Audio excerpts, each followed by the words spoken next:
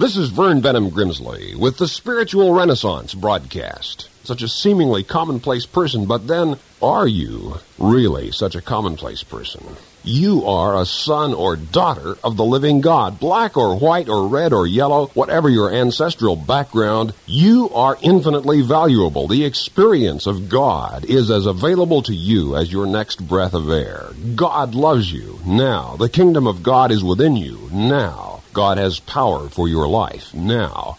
And if you will claim that by living faith now, you can and will find God, and you can and will find the beginnings of a new purpose and power and joy and love and peace and a good 36 other things, many of which will be quite altogether unexpected. There is something intrinsically, inherently right, something which feels right about this concept of giving your life to God. This commentary was sponsored by Spiritual Renaissance Broadcast Ministries.